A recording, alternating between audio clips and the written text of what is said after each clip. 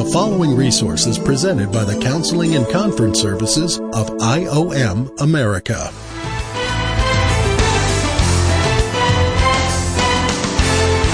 Welcome to A Counselor's Point of View. Hi, my name is Steve Finney, and I will be your host. We welcome our podcasters today. We wish our listeners were a part of a discussion that our local fellowship just had on pride, because it's a perfect setup for our message today on the empty cross. We're going to take some adequate time to explain what it really means to embrace an empty cross versus embrace a cross with a bunch of junk still on it. But before we get started, I would like to have our podcast listeners please consider going to our homepage on our website at www.iomamerica.org and watch the video that we have put in place on a promotion that we are doing with Life Without Limbs.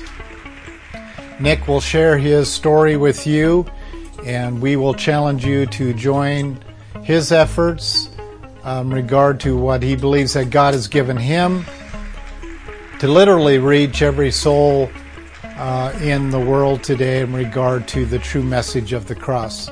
And IOM America and the Exchange Live Global Initiative are getting behind this and challenge you, those of you who are in our network, to join these efforts. But today's message is a part of a series that many of you as regular podcast listeners are aware of, that we're going through. And it is a message on the identity that we have been given in Christ, with a special emphasis upon terms used within the identity message. Today's specific message is embracing an empty cross, and we need to take some adequate time to look that over. Who would like to read for us 1 Corinthians chapter 1, verses 18 through 21? Please stand as the Word of God is read. For the word of the cross to those who are perishing foolishness, but to us who are being saved it is the power of God. For it is written, I will destroy the wisdom of the wise, and the cleverness of the clever I will set aside. Where is the wise man? Where is the scribe? Where is the debater of this age? Has not God made foolish the wisdom of the world? For since in the wisdom of God the world through its wisdom did not come to know God, God was well pleased through the foolishness of the message preached to save those who believe. May God bless His Word, and you may be seated. Now, I didn't count, but the word foolishness was used quite frequently in this tiny little passage. Is the cross complicated or is it simple? And here this passage is addressing learned people who are basically looking at the foolishness of the cross. To know that a young man's age can actually receive the power of the cross and have his life transformed by the simplicity of the cross, and it doesn't need a well-educated person of the cross to explain the cross so that he can be an intelligent receiver of the cross. So listeners, particularly you pastors, I want you to listen very, very carefully to this statement I'm going to make. This is very important. And I got to tell you, I love responding to emails and text messages about this whole thing of education in the ministerial world. But I do got to confess to you, it gets very, very old to constantly explain to pastors that you do not need a seminary degree to be able to lead or be a pastor in a church. You just need the simplicity experientially in the power of the cross. Now, many of you have a testimony. You were received Christ and became a born-again, indwelt believer when you're 7 years of age. And then, please, at 602-292-2982, Send a text to me where it actually, there's a passage that tells you and to tell your fresh converts to send your people to higher education in order to be workers in your church. Maybe I should send you a few references that prove that you shouldn't experience higher education after you get born again. Why in the world do we send the simplicity of the cross to a young mind, and then send them off to seminaries that are teaching emergent, bogus stuff all over the world? Now, sending them to a Bible school to get to know the Word, get to know how to preach that Word and whatever is great. But when the goal is higher education so you can have a master's degree in theology so you can become a pastor of a church, is stupidity. God is trying to dumb us down while we are trying to educate ourselves up to a higher standard. So that people look at us like, we're the pastor, we're the doctors, we're the ones that know. Really? Zaid can know just as much as I do, because if he has the indwelling life of Christ, the mind of Christ is in him. The entire doctrinal library, stay with me on this, listeners, the entire doctrinal library of Jesus Christ that is in his mind is inside this young man. Burn his Bible. Burn his library references. Take it all away from him, and he will still be able to be used by God to preach, teach, lead others in the power of the cross. I got an email this week from a friend of mine in the ministry who forwarded an email of a 7-year-old evangelist. So I went and looked up the link. I couldn't believe what I was seeing. A 7-year-old getting on stage in front of thousands of people, preaching the Word of God and seeing people fall on their faces. A 7-year-old. Now I'm going to send him to seminary. I'm going to send him every dollar I possibly can get and send him to seminary. Because that's a young man worth educating. Are you kidding?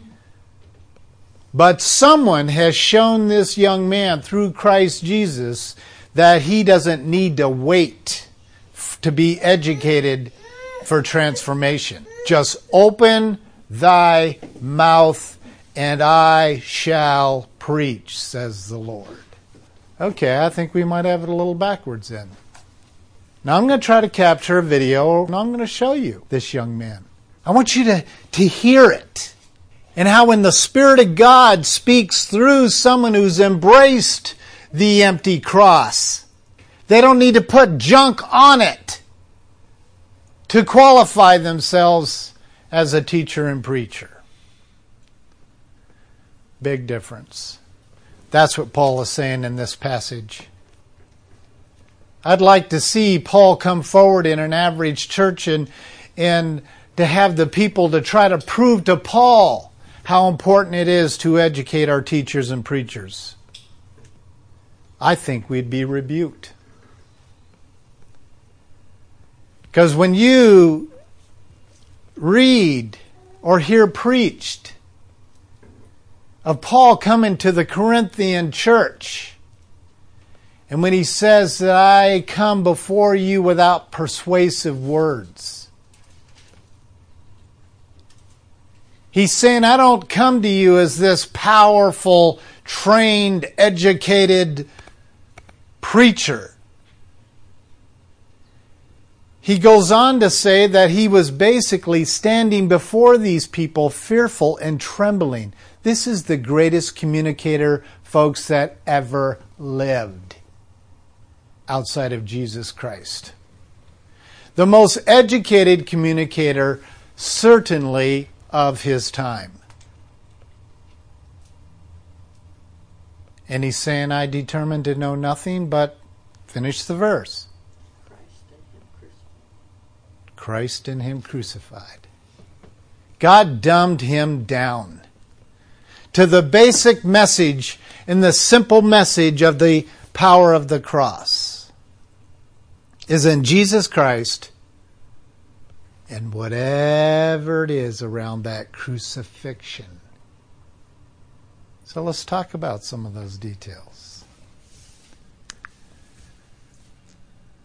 The eternal worth of the cross. In exposing the unbiblical, which is what we've been doing in the past 4 or 5 messages, exposing the unbiblical mystic applications of the cross, we must not overreact by failing to proclaim the eternal value of Christ's death, and even then the power of the cross. Now, I think that most exchange lifers would say that they understand what I mean by an empty cross. I think they would say that they understand what it means by saying, if we say the power of the cross, that they could explain the power of the cross. But I'm going to show you a little illustration here in a minute that will really put the rubber to the road on whether you truly believe in the empty cross. Or you like the Catholics and you continue to hang stuff on it. You ever been in a youth group experience, and I know I'm going to offend some youth workers here, where you put this cross, up at the front of your camp, and you get all those young people that are attending the camp to feel guilty about some kind of sin. And they have to come up to the cross, and they got to write it on a piece of paper what that sin is, and they got little nails there and a hammer, and you nail it to the cross. You talk about cluttering the doctrines of the cross. It's almost like you're demanding for Christ to redo what he did so you can feel you've been redone. That's America for you. That's Western theology. That's what we've done to the cross. Or how about even more of a practical one? Listeners, please listen to me very carefully. When someone walks up to you and says, would you please forgive me for offending you with blah, blah, blah? Now, you're a good Christian. God's proud of you. You're a good Christian. And you say, yes, I forgive you. And then the next day they do the same thing to you. And you have to ask yourself, does it bother you that they did it again? Now remember, my mobile number is 602-292-2982. Because if it bothers you, you don't preach an empty cross, you preach a cluttered cross. Because if sin is really evaporated, if sin is really wiped away, if sin is really cleared out on the cross, when Christ looks at his own cross, he sees an empty cross. There's no sin on it anymore. Someone please tell me where he took all this clutter that was on the cross. Someone please tell me. Where'd he take it? If the cross is truly empty.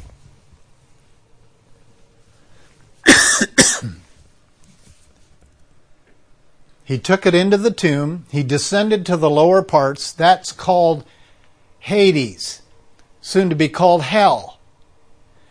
And he, shredding it off like dead skin on a snake, and just peeled it off and left it in the pit of Hades.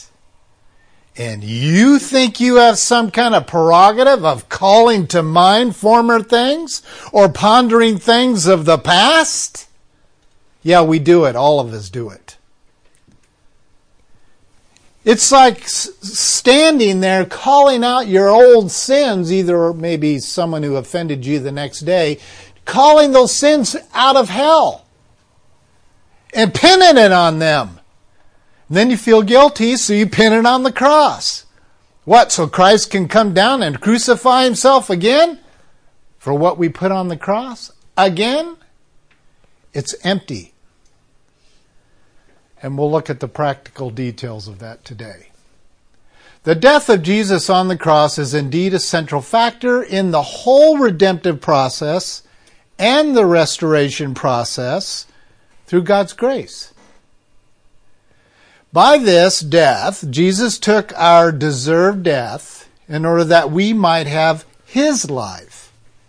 He did not take our death that we might have his death, as the inner crucifixionists indicate. And that's any religion. I'm not just picking on the Catholics.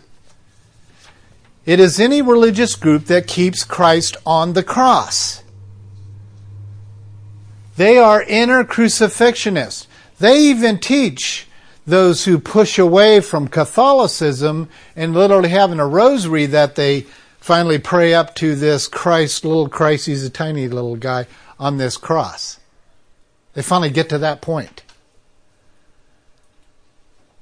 Or maybe it's a religious group that came from the Catholic Church who still practices the inner crucifixion.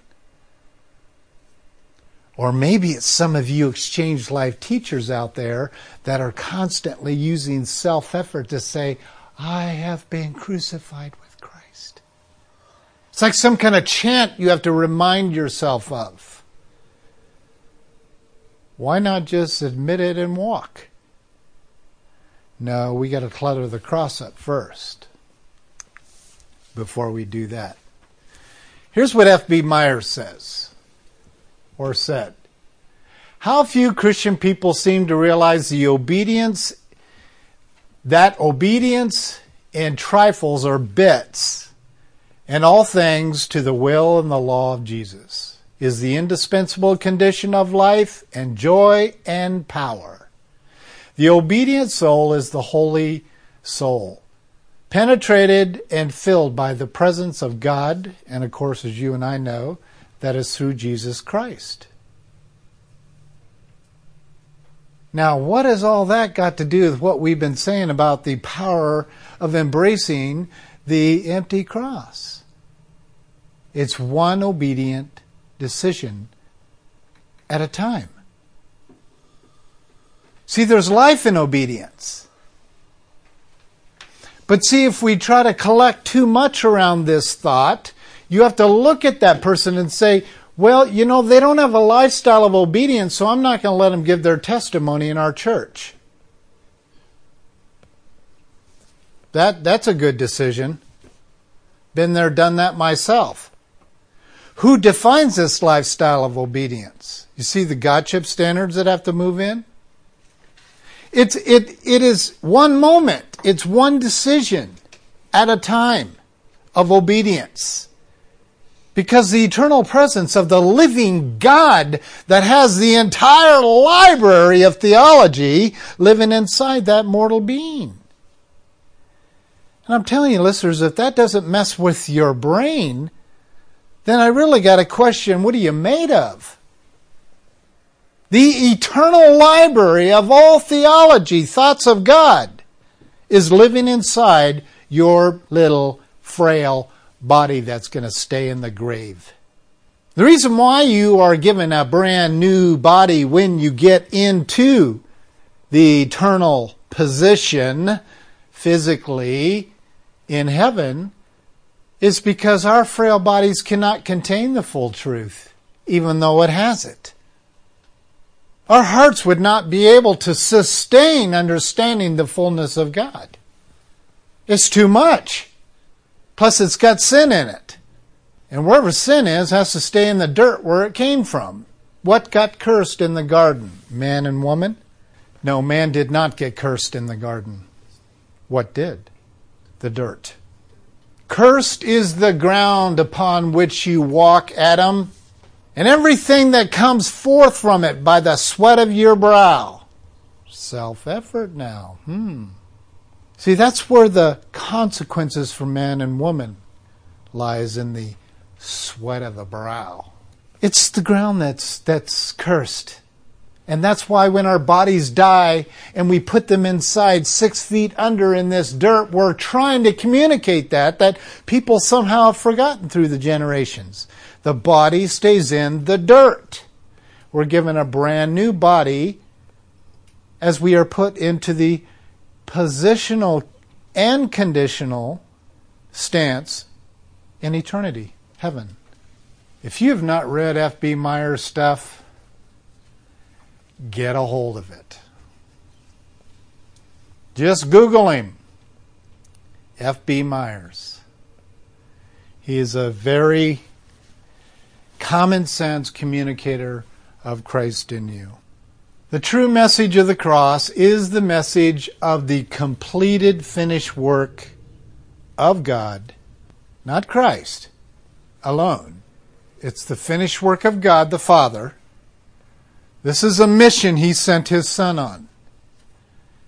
And God completed His mission through His Son. The message of the cross is the message of an empty cross, whereupon all crucifixion activity has ceased.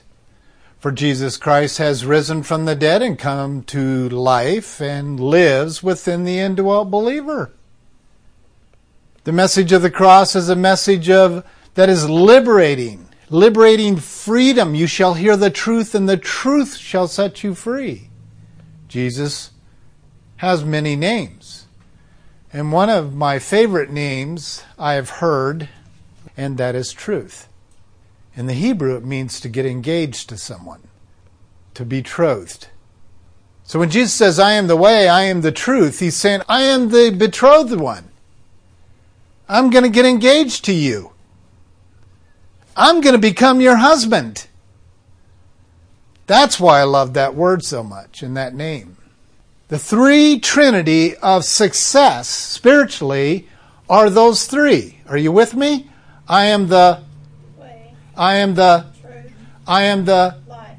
That's the success story of what Christ accomplished for His daddy, His Abba, on the cross.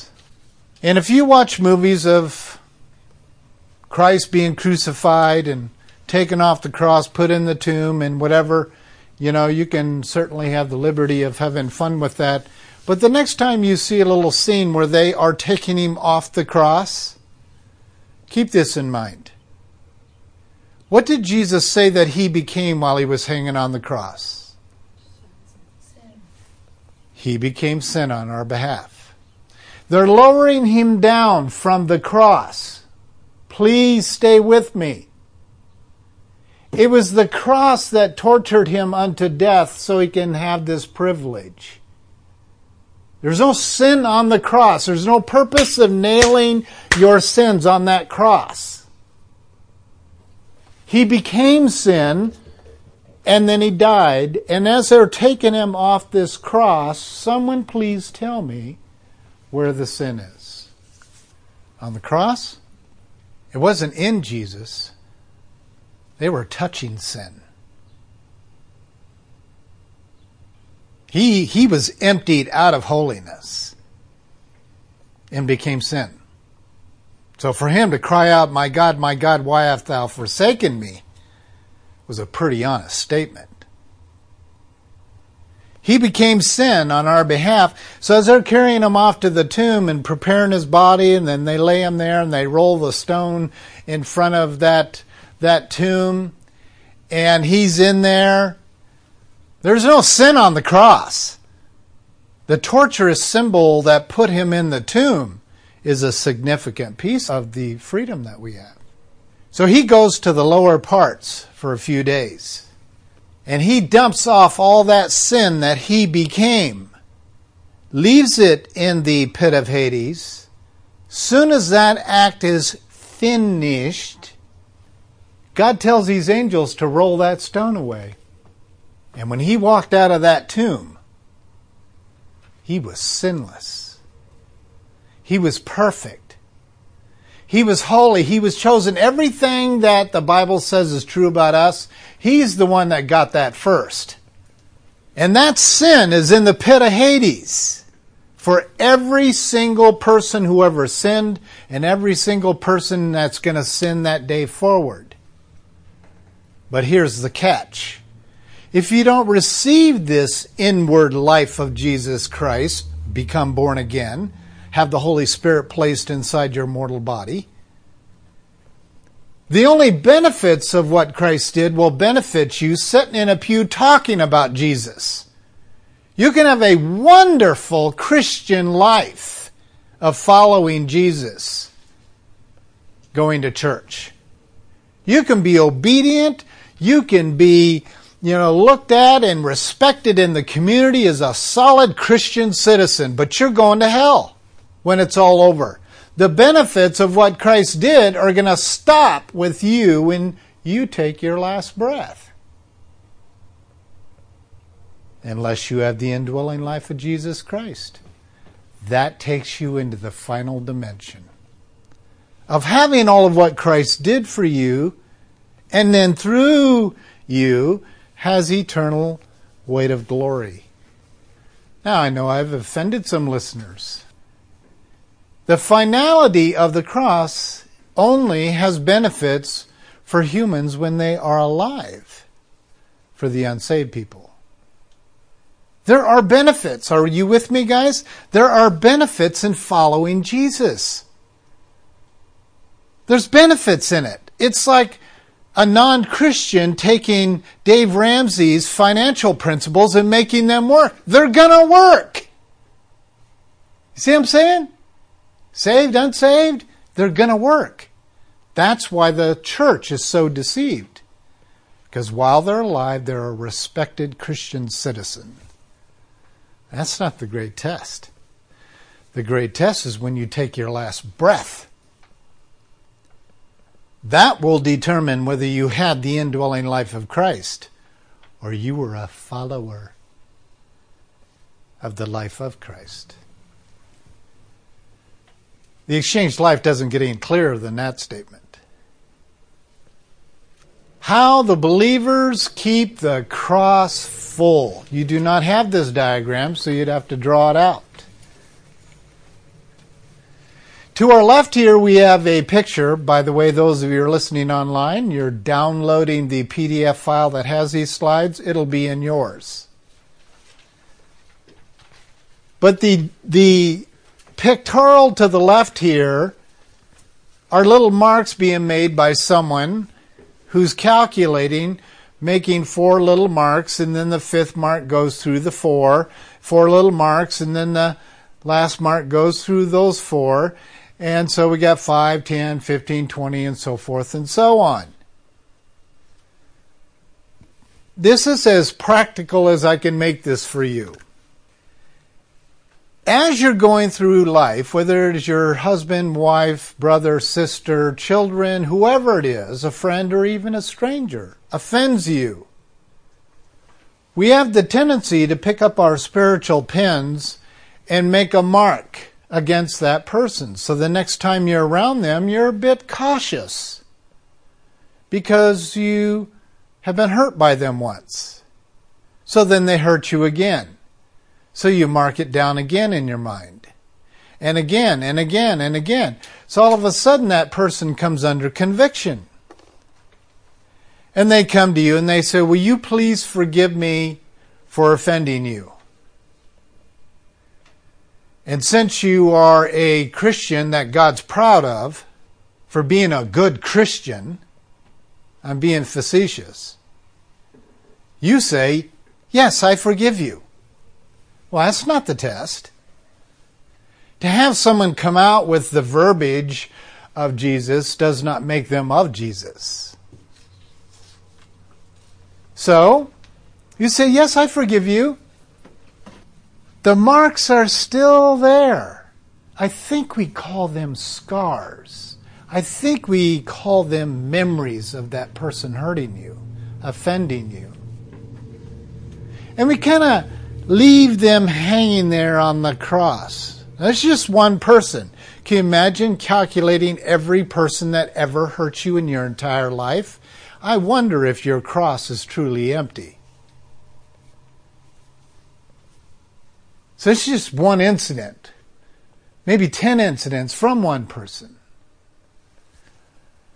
And the greatest deception that keeps these marks on the cross, these little stickums, that you write down these sins. Okay, I give that to the Lord. Well, He doesn't want it. He doesn't want your sins. He already became sin on your behalf and went and dealt with it. He doesn't want them. He wants His yoke light. He wants His yoke to remain light. So He wants us to fully embrace what He did with the sin. Are you with me? The reason why my yoke is heavier than the Lord of the universe, when He says, take my yoke upon you, for it is light. I mean, to have the God of the universe saying, Stephen, I'm your husband. I'm Jesus Christ. What I carry around on my shoulders is less than you. So take my yoke. Drop yours. I already dealt with it. It's in the pit of Hades. Just take mine. Don't re-crucify it. That's craziness. So the deception is they sinned against me. That's what's going on here. They sinned against me. Jesus said something rather startling. He says, what they do unto you, they do unto me. Here's the truth. Next slide shows us the believer's function of the empty cross. Yes, this stuff is going to happen here on the left. You know, you are going to remember they hurt you. You are going to know they're hurting you 3-4 times a day. You're going to remember they hurt you the next day after you said you forgave them. This is true. But see, the sin is against Christ. It's not against the believer. If we stay focused on the first part of that statement, that the sin is against us, then we can't appropriate what Christ did with the sin on the cross. So if you want a practical piece of freedom in what I'm explaining here, that when someone does tempt you to put a mark in your mind that they have hurt moi, bypass that piece. And when they are slapping you, they're slapping Christ. When they're persecuting you, they're persecuting Christ. When they're hurting your feelings, you can do not I, but Christ in the most practical way. So as they do these things to Christ, on you or through you, what it should equal is He has already forgave you. Here's one of the craziest statements that I use in counseling, discipleship, or preaching, or whatever. And I say it this way because I want to boggle someone's mind. And someone says, I took that to Jesus and He dealt with it and forgave me. What I say is, you don't need to go to Christ for forgiveness. You don't need to ask Him to forgive you. Now, if I left it there, how dangerous is that? Very dangerous. But is there someone here this morning that could quickly explain what you think I mean by that, understanding the exchange life? As you said, Jesus took all sin for all time, past, present, future, took it upon Himself, descended into hell, left the sin there. So if you are an exchanged life person, then all of your sin has already been dealt with. So then what do I do with a sin that I chose to commit? You go to the Lord and you tell Him that you recognize that you have sinned and thank Him for already doing the work. 'I hope our listeners got that. There's such a huge gap between the two. Because one puts a focus on groveling before the Lord and measuring the level of repentance. They're not truly repentant, I can tell. So they leave the mark. I'll wait until they're truly repentant. What did F.B. Myers just say to us? One bit at a time of obedience. The difference is, now I get to explain to this person, you don't need to go and ask Jesus Christ to forgive you because you are re-crucifying Christ. You need to do exactly that. You just need to confess out, hey God, I blew it here again. You just confess it out and then you say, thank you, thank you, thank you that you have taken care of this already. The cross is empty. And I can assure you, Him being a God of the yes and Jesus being a Son of the God of the yes, He's going to say, yes, it is done. It is finished. See, I'm not calling out from Hades my sins and then rubbing them in the face of Jesus. When we ask Him to re-crucify, re-forgive, re-whatever, we are rubbing our sins in His face. And He said, I have wiped away your transgressions, for I remember not. This is a direct quote, by the way. I have wiped away your transgressions, your guilt and your sin. I remember not your sin. Can you stay with me on this? It's like if I call up a constant sin and I put it before Jesus Christ's face, I'm actually confessing in a covert way, or maybe not so covert, that He lied to me. He didn't wipe it away. The cross isn't clear.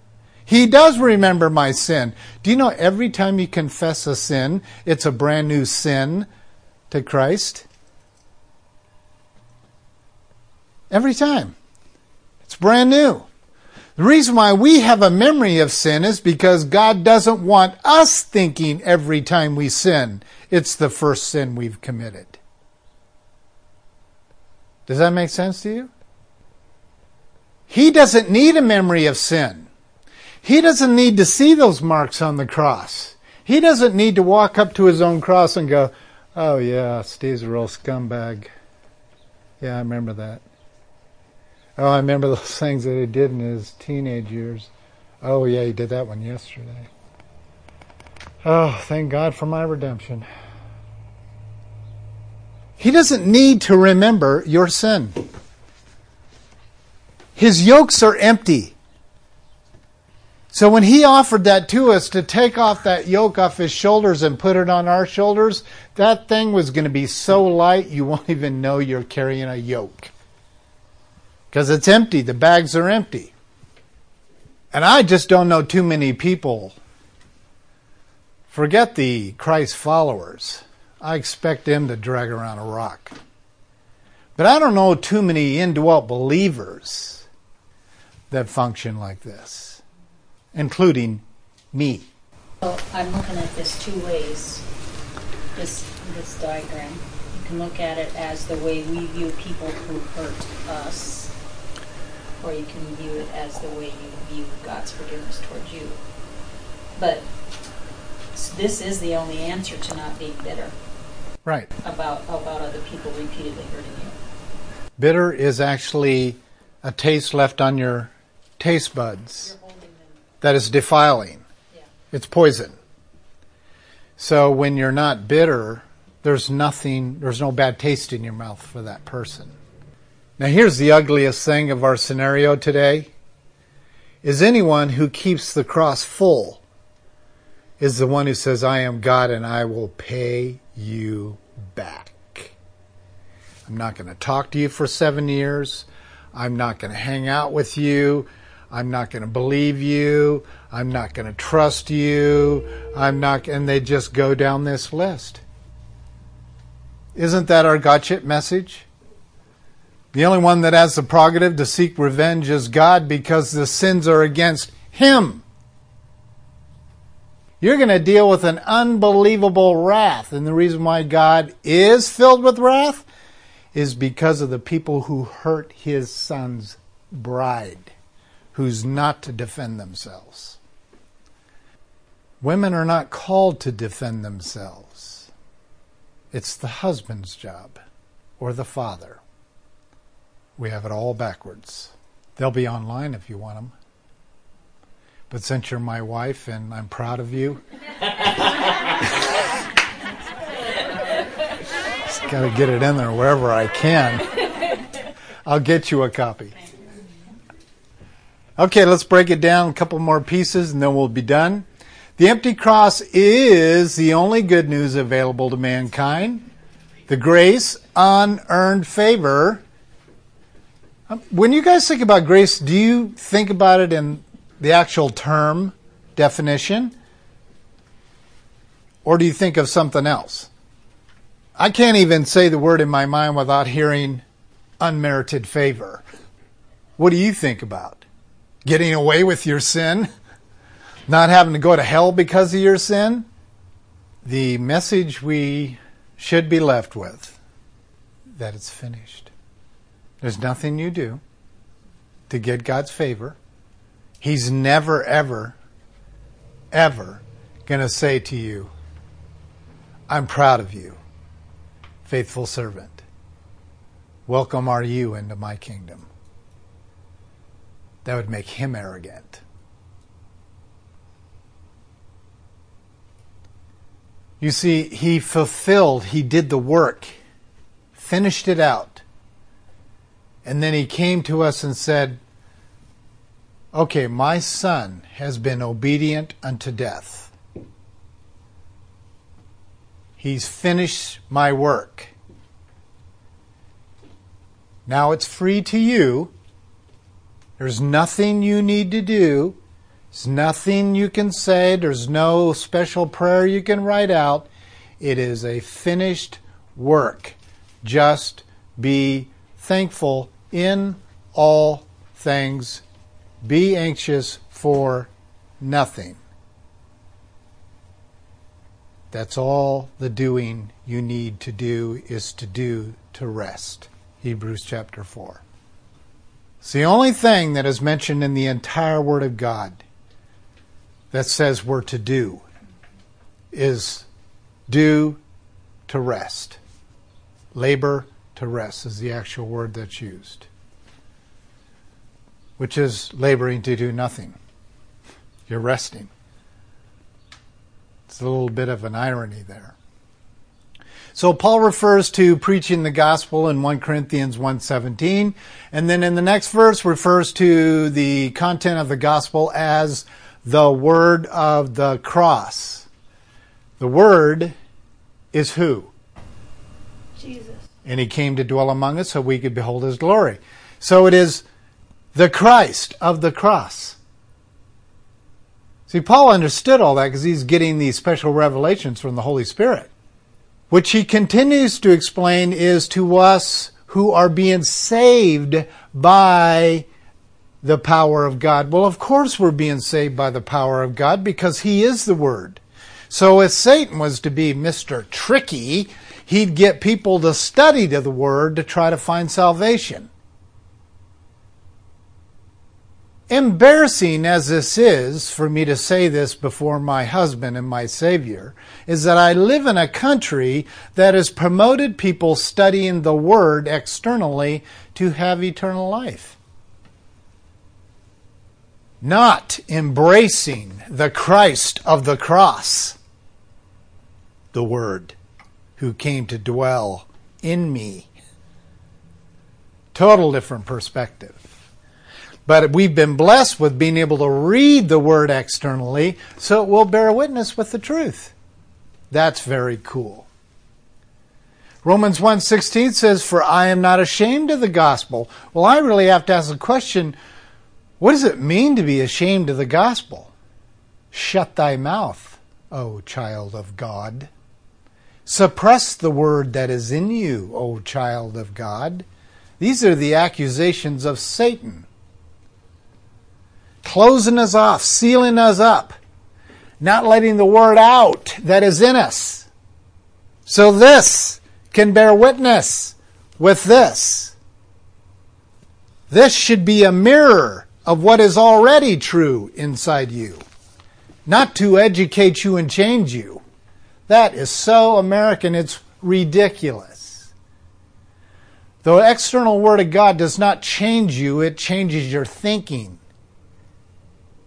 It's the Word, Christ Himself of the cross, that changed me through the power of the cross. What really does it mean to be ashamed of the gospel? Every one of us needs to ask that question of ourselves and others.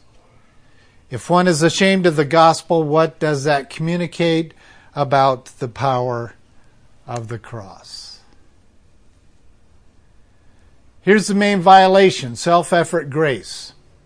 Anything other than the recognition of God's power of grace in the finished work of Jesus Christ will inevitably be some kind of self-effort that makes void of the cross. I don't know too many Christians that enjoy hearing chantings of other religions. It's oppressive to chant. The reason why that certain religions have chanting, it's to make you brainless and you just zone out. And we do that as indwelt believers. I've been crucified for Christ. It's no longer I who lives. I'm going to die myself, pick up my cross and follow Him. And who are we trying to convince? Jesus? Were you talking to Jesus about Jesus? What He said? Or are you rubbing it in His face saying, well, you said this? How come I can't have the freedom? Because you're a chanter.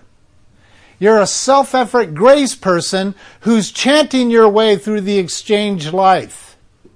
Repetition does not change your life. It changes your mind. I hope you get that piece. Boast in this. Proclaim only that Jesus Christ had performed everything necessary for our redemption on the cross and continues to perform everything necessary in the indwelt Christian life by and through His grace. Unmerited favor. So when you see the word grace, please hear the real definition. No more work. No more chanting. No more. That's what you got to see with the word of grace. Not that it's all been covered in the blood of Jesus. Isn't that kind of obvious? So we could have grace. No more work. Let's chant that for a while. Then I'll be really proud of you guys. The finished work includes sanctification.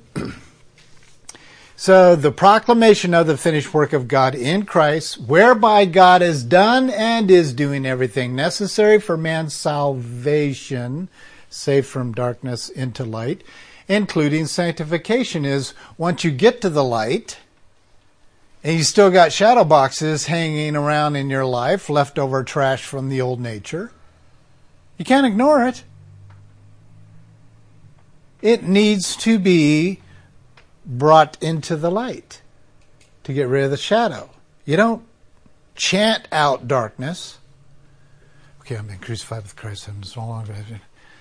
It's just let the light do what the light's supposed to do. And that's how it works. It's that simple. But we put so much work into our sanctification. So, key factors here, it is contrary to all of the conventional wisdom of the world, and that's what our passage was talking about today with Paul. We make too much work out of it. We think it's too simple. So, proclaiming the finished work of God in Christ deals with the death blow to the human pride of personal performance. And so let's rephrase it using the Hebrew definitions we talked about earlier. And it would read like this. Proclaiming the finished work of God in Christ deals with the death blow of the human satanic reflection of Satan through performance. Satan is an expert at working to look good. And he does honestly look good. He's got most of the humans following him. Always has and always will. The selected few that make it into this new eternal heaven being designed for us as we speak, very few people. Here's 1 Corinthians 2:1-8. Someone want to read that out for us, please. When I came to you, brethren, I did not come with superiority of speech or of wisdom, proclaiming to you the testimony of God. For I determined to know nothing among you except Jesus Christ and him crucified. I was with you in weakness and in fear and in much trembling, and my message and my preaching were not in persuasive words of wisdom, but in demonstration of the Spirit and of power, so that your faith would not rest on the wisdom of men, but on the power of God. Yet we do speak wisdom among those who are mature, a wisdom, however, not of this age, nor of the rulers of this age who are passing away, but we speak God's wisdom in a mystery, the hidden wisdom which God predestined before the ages to our glory, the wisdom which none of the rulers of this age has understood. For if they had understood it, they would not have crucified the Lord of glory. We probably are most offended by people who don't understand what it is we're trying to communicate. At least I am. And God has to consistently remind me that this is the world He has put us in. But we still have to communicate the truth, even though they're spiritually appraised, as this passage goes on and says. That the unsaved people are spiritually appraised and they will never get it until they receive the indwelling life of Christ. Once you receive the indwelling life of Christ, you have the understanding of eternity. So when you hear pieces of truth, you go, wow! You don't fight it. You go, wow! I hate hearing that, but wow! It's the wow factor in its truest sense. He who has listened today, I want to encourage you to please listen to next week's podcast. It's one of my favorite topics, and it needs to go on to podcasts. There's going to be a booklet that goes with this podcast called Indwelt Christianity versus Christianity. And we're going to put an audio with this message because we need to clearly explain the difference between being a Christian and being an indwelt Christian. Because you listen to your average Christian leader, they don't separate that out. Then I showed them a list of 140 religions that use the term Christian. You talk about offending someone. Separate those two. Because most people are content when they see touched by an angel use the term God. Wow, a Christian show.